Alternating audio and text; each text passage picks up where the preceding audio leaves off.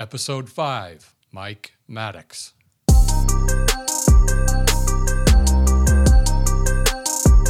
know, excellence it's a culture to me. When you are excellent, you become unforgettable. For me, I think that excellence is winning.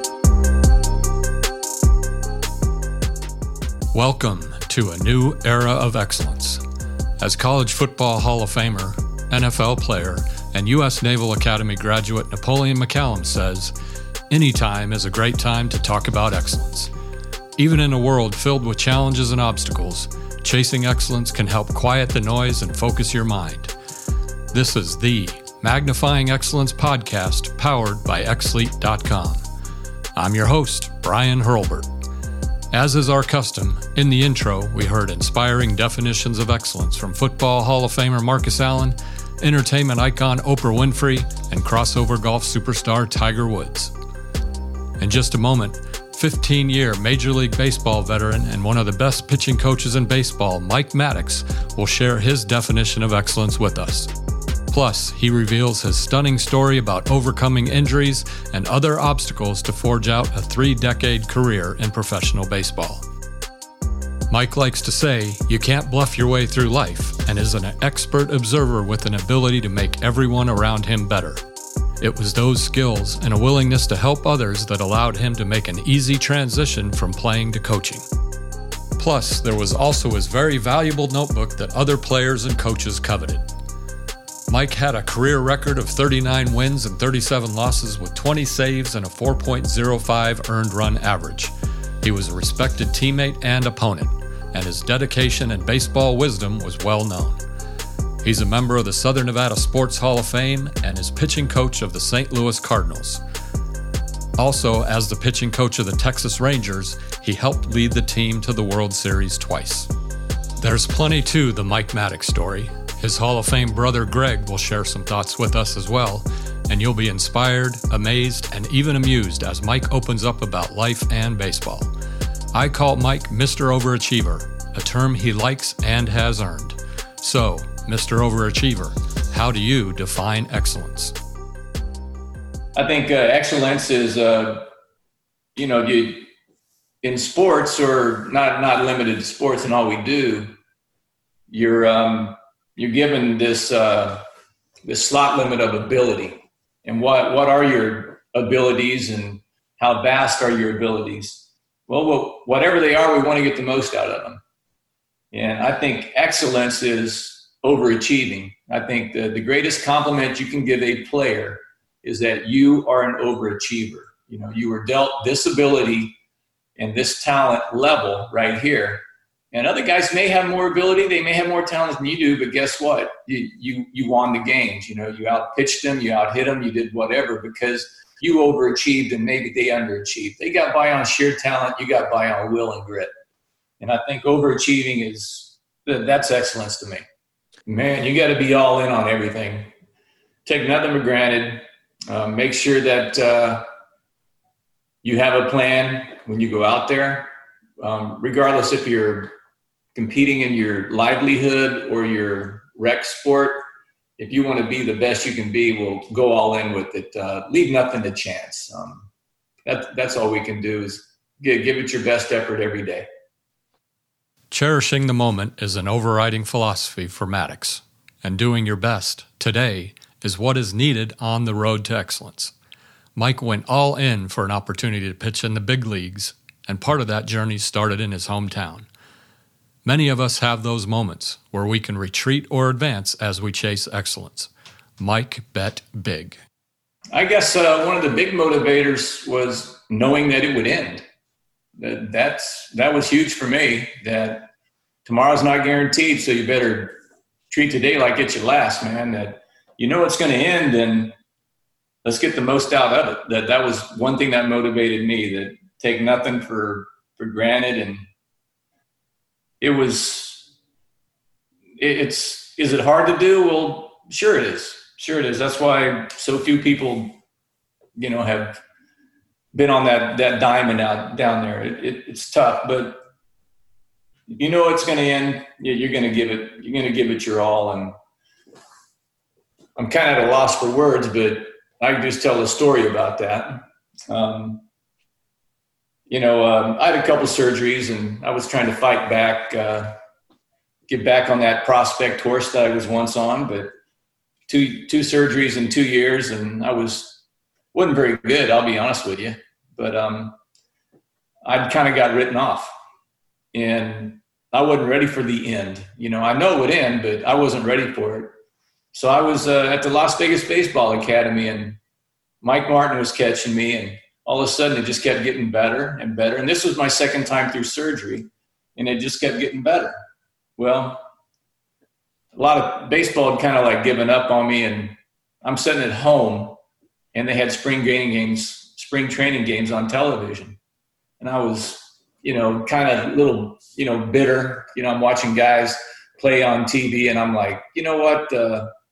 How can they get an opportunity? I think I'm every bit as good as they are, or somewhat, maybe even better. And all I really wanted was an opportunity, because I was not ready for this thing to end. Well, Chris Kemper, one of my dear friends, says, hey, the Las Vegas Stars are having a luncheon where they're going to introduce the manager, Jim Riggleman. Would you like to go? And I said, you know what? You're darn tootin', I'd like to go. So we went down to this luncheon, and Joe McIlvaine, the general manager of the Padres, and Ed Lynch, who was the minor league director, were there. So after Riggleman spoke and everybody shaking hands, saying goodbye, they're on their way back to Yuma, Arizona for spring training.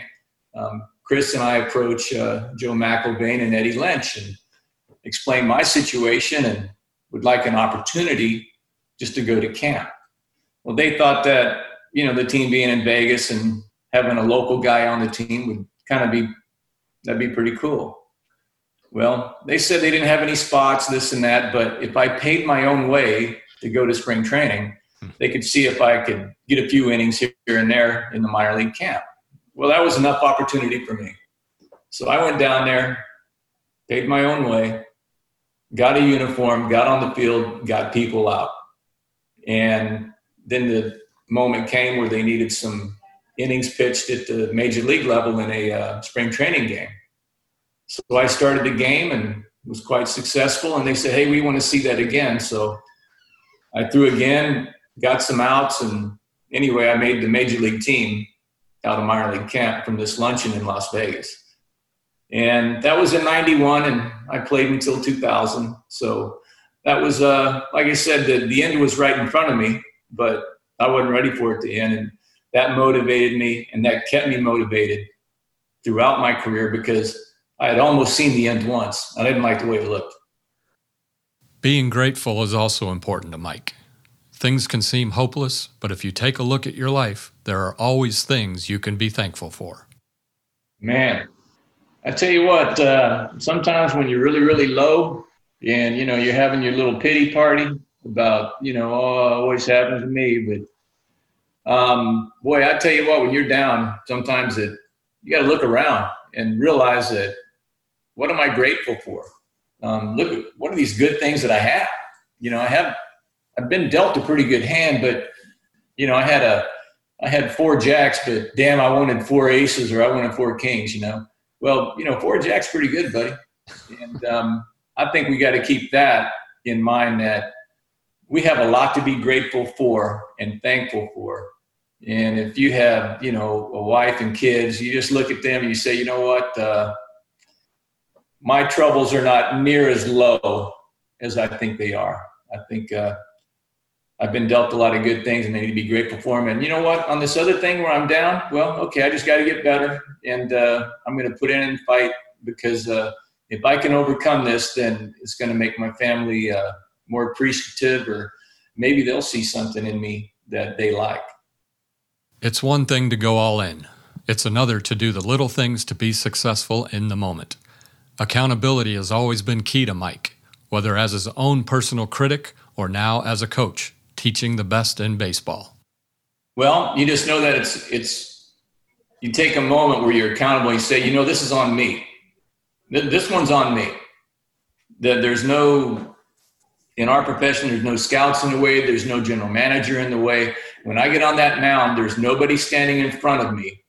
There's no coach. There's no manager. There's nobody. This one's on me. And I think we can all do that in whatever our fields are, what we do in our lives, that just know that there comes moments that this is all about me, and I'm not going to point the finger. I've got no one to blame. And I'm just going to look in the mirror and say, this is what I want to do, or maybe I need to do something else. Mike has always believed you have to have ultimate conviction in thoughts and actions. Just like when he humbled himself and attended the luncheon to ask for a job, many of us in everyday life also have to make the ask if we want to be successful. Never hurts to ask, bottom line.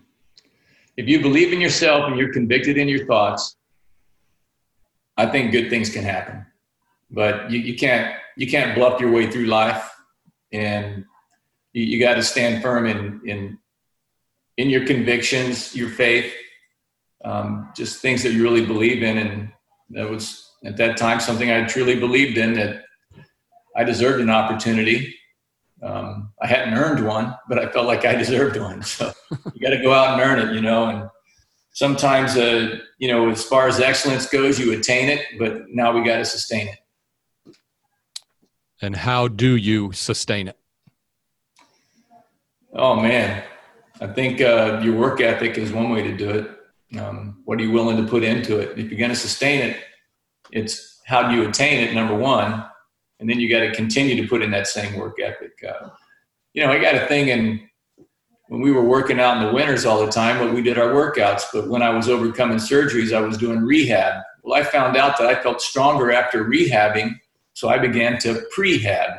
So I just treated every off season after that as though I was rehabbing, and worked harder than I ever worked. And that was one thing that worked for me. Inspiration is never in short supply when Maddox is around, and he has gathered wisdom from different places and memorable quotes. Well, there's a lot of them. I don't know. Just some overall themes. Quotes, you could say baseball's a humbling game. Well, heck yeah. Well, we know that one. That's a pretty good quote, but it's so true. But I guess some things to live by is in my game. One thing I did was, I owed it to my teammates to be prepared. And I thought that was something that was accountable to me, that if you owe your teammates to be prepared. You can't just go out and wing it.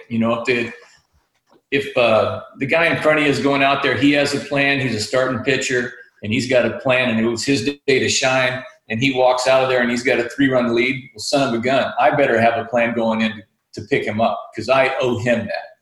I owe him to be prepared. And I always thought that was a good way to approach it, man, is that I owe my teammates to be prepared.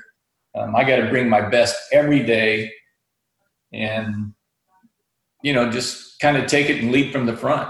If he's going to do it this way, then I'm going to do it the same way, but I'm going to do it my way, and I'm going to lead from the front. And, instead of me following him, we're going to walk together right here. We're going to walk side by side in this thing.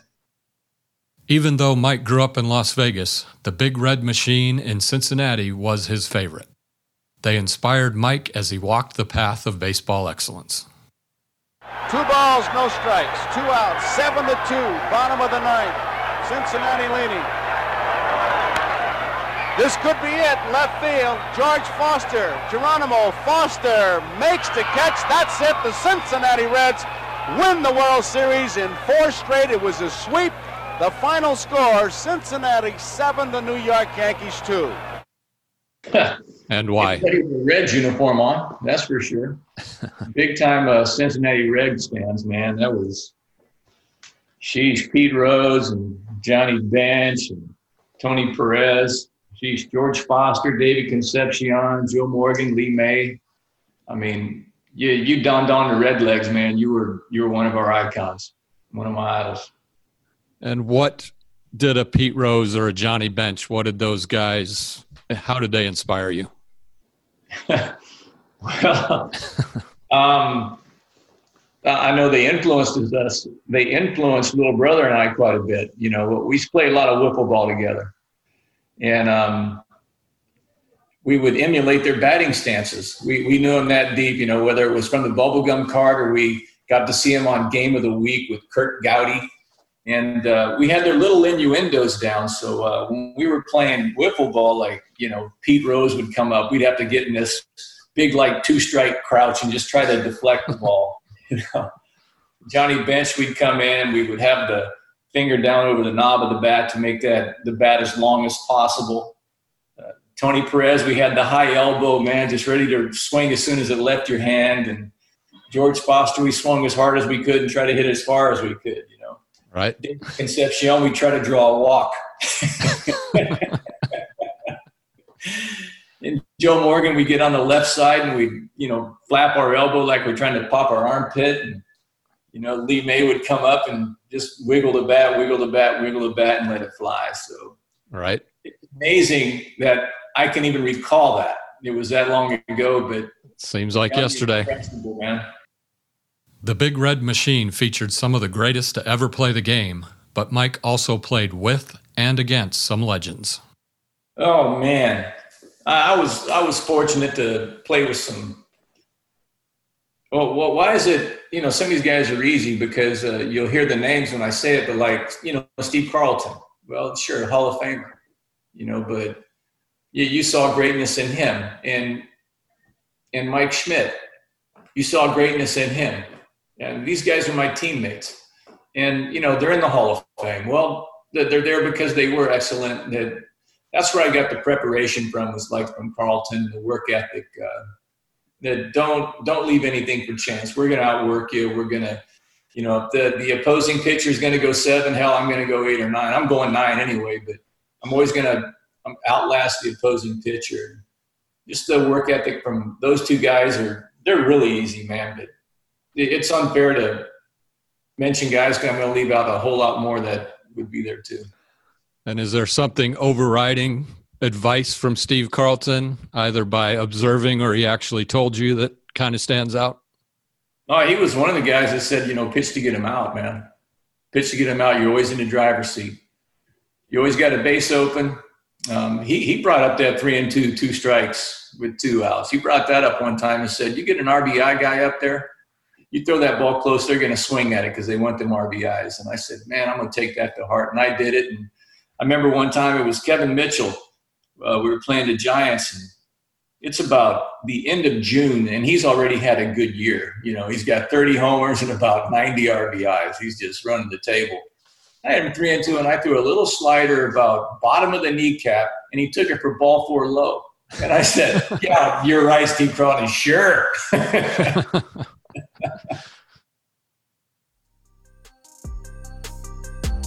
And now a quick pause for a pitching change. We hope you are enjoying this episode of Magnifying Excellence. Be sure to download our other episodes, which can all be found at xlete.com. That's xlete.com. Also, visit the site and join the Magnifying Excellence Club and receive the first in a series of Magnifying Excellence ebooks. You can also share your personal definitions of excellence with us. Now, back to Mike Maddox. Much like Mike counsels his pitchers during a mound visit, there are many who helped Mike along the way. Wow, that's a long list. Anybody who preaches the gospel, man, put them on a high pedestal. I could go to my wife and, my parents.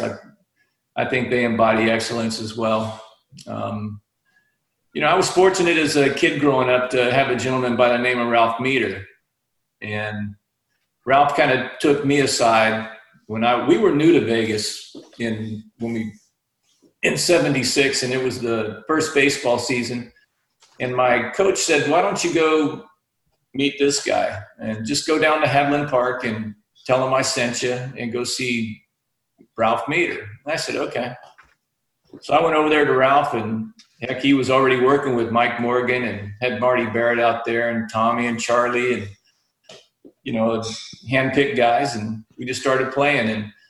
And Ralph took me under his wing for, 3 years, the next 3 years, and taught me a lot of stuff. And little brother, we brought him along, and heck, he was, 11 years old, and he started working with Ralph. And I just thought that Ralph's selflessness, was that's excellence in what he did, given his time to people he did not know. But then once he knew us, he just molded us into better people. Maddox is a winner and has helped lead the Texas Rangers to the World Series twice, and in 2020 coaches with the St. Louis Cardinals. He believes in baseball and life there are constants you must commit to each morning when you wake up. Well, you got to bring your best every day once again, man. How do we do that? Well, be prepared for the day. Well, whatever your day is, whatever your profession is, get up with a good attitude, a positive attitude. That's going to get much better feedback than a negative attitude. So you got to find what's good that day and capitalize on what's good. If it's not good that day, well, let's make it better for tomorrow so that all your strengths play up and your weaknesses play up to your strengths. What is something that somebody can do if they wake up in the morning and they're trying to find, I got to bring my best today, but boy, I really don't feel like it? What do you say to those people? How good do you want to be? You know, you want to be excellent. You just want to be run of the mill. So your self-motivation comes into play then. It's big time. And that's where you have to get up, get you a cup of coffee, slap yourself in the face and say, do I really want to do this, or am I trying to bluff my way through it? According to Mike, playing and coaching are two different talents. Fortunately or unfortunately, Mike had some help with making the transition to the dugout full time. I think the opposing hitters had a lot to do with that transition, man. They'll make you get off that bump, but a forced transition, so to speak. Yeah, that wasn't voluntary. Boy, were they mad when I got out. I had these. I used to keep little notebooks, little tablets, keep them in my jacket pocket. And I had one on each team. And as soon as that guy stepped up to the plate, I'd kind of see little things that he did. And I would write in that little notebook, that little tablet about how I was going to pitch him. It was all part of my preparation and I'd write it down. And, guys saw me with the notebook. So we're sitting there in the dugout, or I say the dugout, in the bullpen in L.A., the Dodgers. And, we'd sit there, and I had another thinking man with me, and Jeff Shaw, and we would sit there, what are you going to do to this guy? And I said, well, I like this and this. What are you going to do to him? He said, I like this and this. So we'd involve someone else. What are you going to do to this guy? He goes, I don't know, whatever he calls. And we said, well, no, you see this right here? Here's this window. You got this option and this option. And, he started looking at my book, and he goes, well, you got, breaking ball here and a high fastball, and down the way is your safe zone. I go, yeah. He goes, well, how do you know that? And I go, well, you get out there a few times, you'll figure it out. What are your strengths, pal? What do you do best? And no matter who comes up, what are you going to do?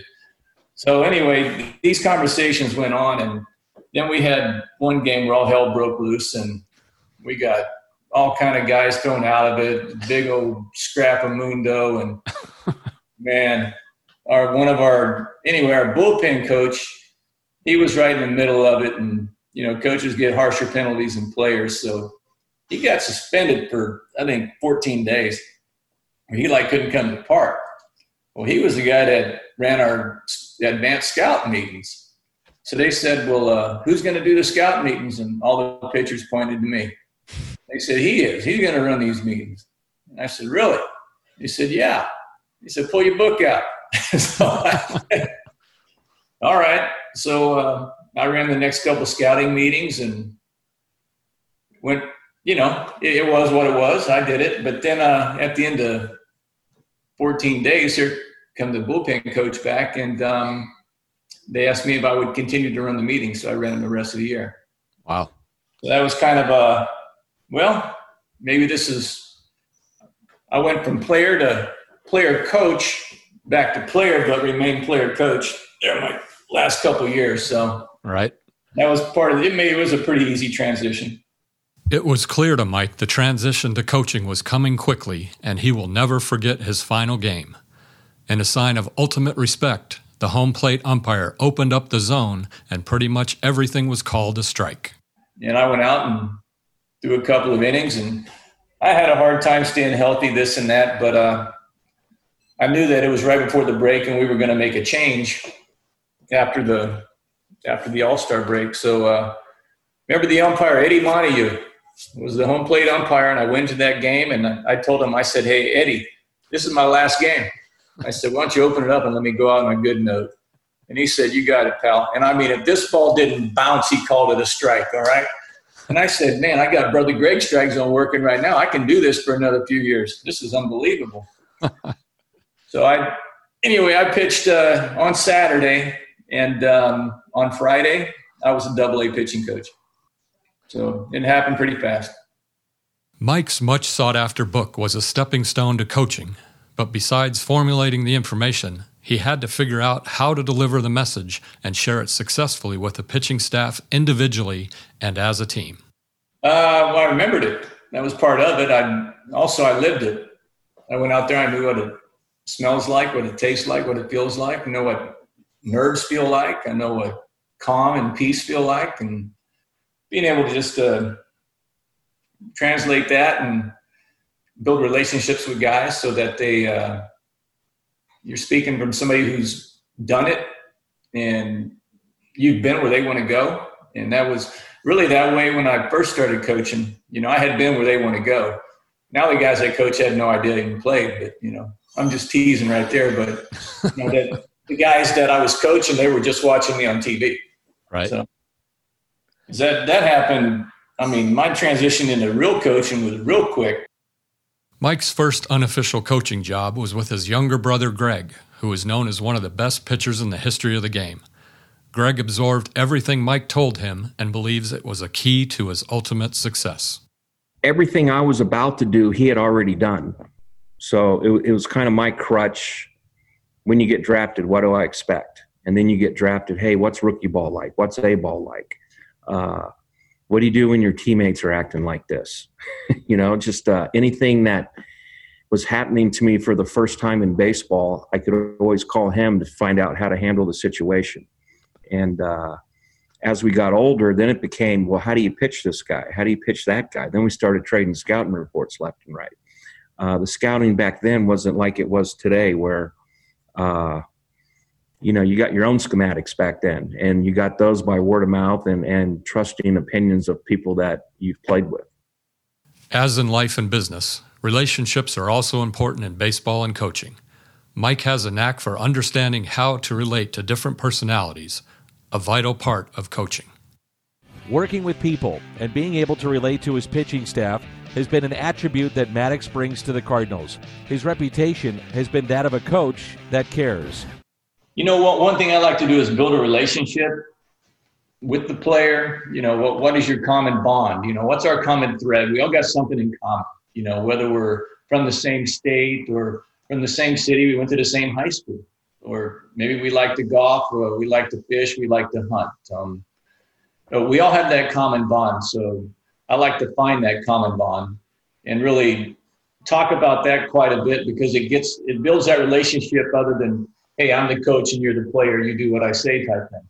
I want this to be a two-way street, and they know it, that there's the human element in our game that does not get brought up enough. We get so involved with statistics and, measurements, and, nobody talks about, what's the size of this guy's heart, man? How much does he want this, versus the next guy?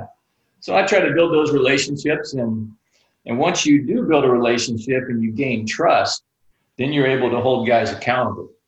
And you can bring up those stories when it happens that, we talk about giving your best day in and day out. And, I'll ask them, man, did you leave your best game out there? Or you still got more in the tank and you're no longer in the game? And that just becomes a running theme about, no, when you come out of a game, good, bad, or indifferent, you left your best game out there, even when your best game that day was not very good, but you gave it all you had that day. As mentioned previously, conviction is a huge part of Mike's life and baseball philosophy. Staying personally committed is one thing. Motivating another human to have the proper mindset is an ongoing challenge. Man, if we could come up with that answer, that'd be pretty good. Man, I just have to challenge them. And once again, you just got to ask people, how bad do you want it? Is it worth the work? You know, how hard and how much are you willing to work? How much blood, sweat, and tears you're going to put in this thing? Or you just want it, as going back to that one comment I made about, you know, do you deserve it or did you earn it? You know, well, we got to earn our convictions, man. You got to have those convictions. You earn that. And once you earn it, then you deserve it. The same conviction is needed when it comes to Mike's actual pitching philosophy, and he takes special care to instill that as a coach. You know, the grassroots are command the fastball and change speeds. Those are grassroots of how you win in the big leagues. It's how you get as good as you're going to be. You got to have some fastball command, and you got to be able to change speeds. And after that those are the physical, but the mental part of it, man, you got to execute. You know, command, I would say execute, but you got to have some conviction behind it, man. You got to have your heart and your soul in it. Every time you wear back, but we're not just going to throw it to throw it. We're going to throw the darn thing. I mean, and we're going to get on after it. We're going to have a little snot coming out of our nose and steam coming out of our ears, man. That's how you approach the game. It's, you know, pitch with a very aggressive demeanor, but passive on the outside and under control of that aggression. But, you know, I think the easiest way, those words that I said, execute with conviction and good things are going to happen. Mike may seem stoic from the outside, but he is known to have a keen sense of humor and understands that keeping the mood light can make a huge difference in any outcome. He even uses it on himself after tough moments. Yeah, I remember one game in particular, bases loaded. I came into the game, and the manager told me, this is a tough spot. This is a tough spot. And it had Andres Galarraga. This was Shea Stadium in the O1 there in New York. And he hit it out of the stadium. And I said, okay, I'm out of that situation. The bases are not loaded any longer. As Mike has clearly described during this podcast, his life and career have been about perseverance, not bluffing through life, accountability, and so much more. It all added up to a dream fulfilled and the personification of excellence, and much to appreciate along the way. He also allows himself the ultimate compliment in his mind and admits he was an overachiever. You know, once again, have a lot to be grateful for and thankful for it. Made a lot of good friends along the way, and learned a lot about life and learned a lot about yourself. I guess those are things to really be grateful for. But probably somebody asked me one time about what was the best part of your career or what was your favorite game. And I said, you know what? That's my last game. The last game I pitched was probably the happiest game of my career because I knew that I couldn't do it anymore. And I didn't have to wonder what if. I got everything out of it that I possibly could, that there was no more left. There was nothing left. If Eddie Montague doesn't open up that strike zone like he did for me, I was still backing up third base. I mean, that was all she wrote, man. But I could walk away from the game with my head held high, knowing that I gave it all I had. I got every ounce of talent out of me. And it stemmed back to, I stood up for myself back in 91, asked for an opportunity, got it, and never let go of it until my skills were just taken away.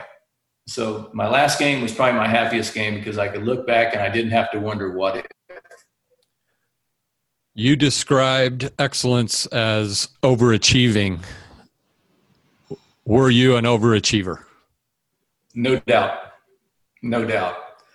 I was supposed to be done, before that, but I wouldn't let it happen. I was not ready for the end to come near. And I kept pushing Father time off. Finally, I was 39 years old and couldn't do it any longer. Oh, is there anything else you want to add that I've missed? I think very compelling stuff. I appreciate it. Any other overriding thoughts about excellence that you'd like to share? To kind of be cliche, I couldn't have done it without my wife. I mean, she was there every step of the way. My wife, Lise, she's excellent. And, she always makes me want to be a better person. And I think that's excellence right in there. If you want to be a better person for someone, well, that's excellence.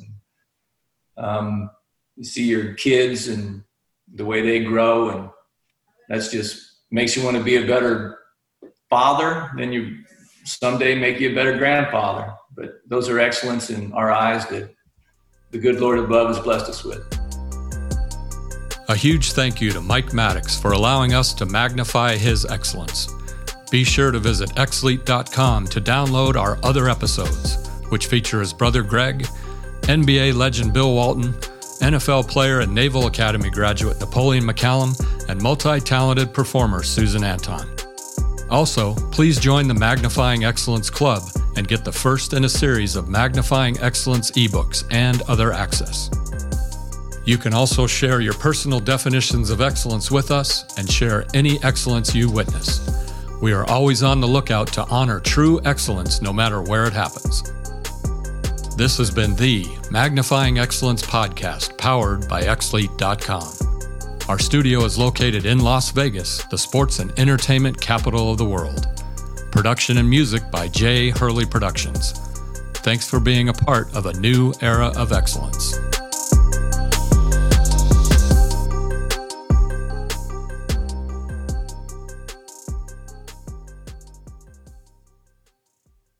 Any brief celebrity quotes do not imply endorsement of xlete.com or the Magnifying Excellence podcast. All rights reserved.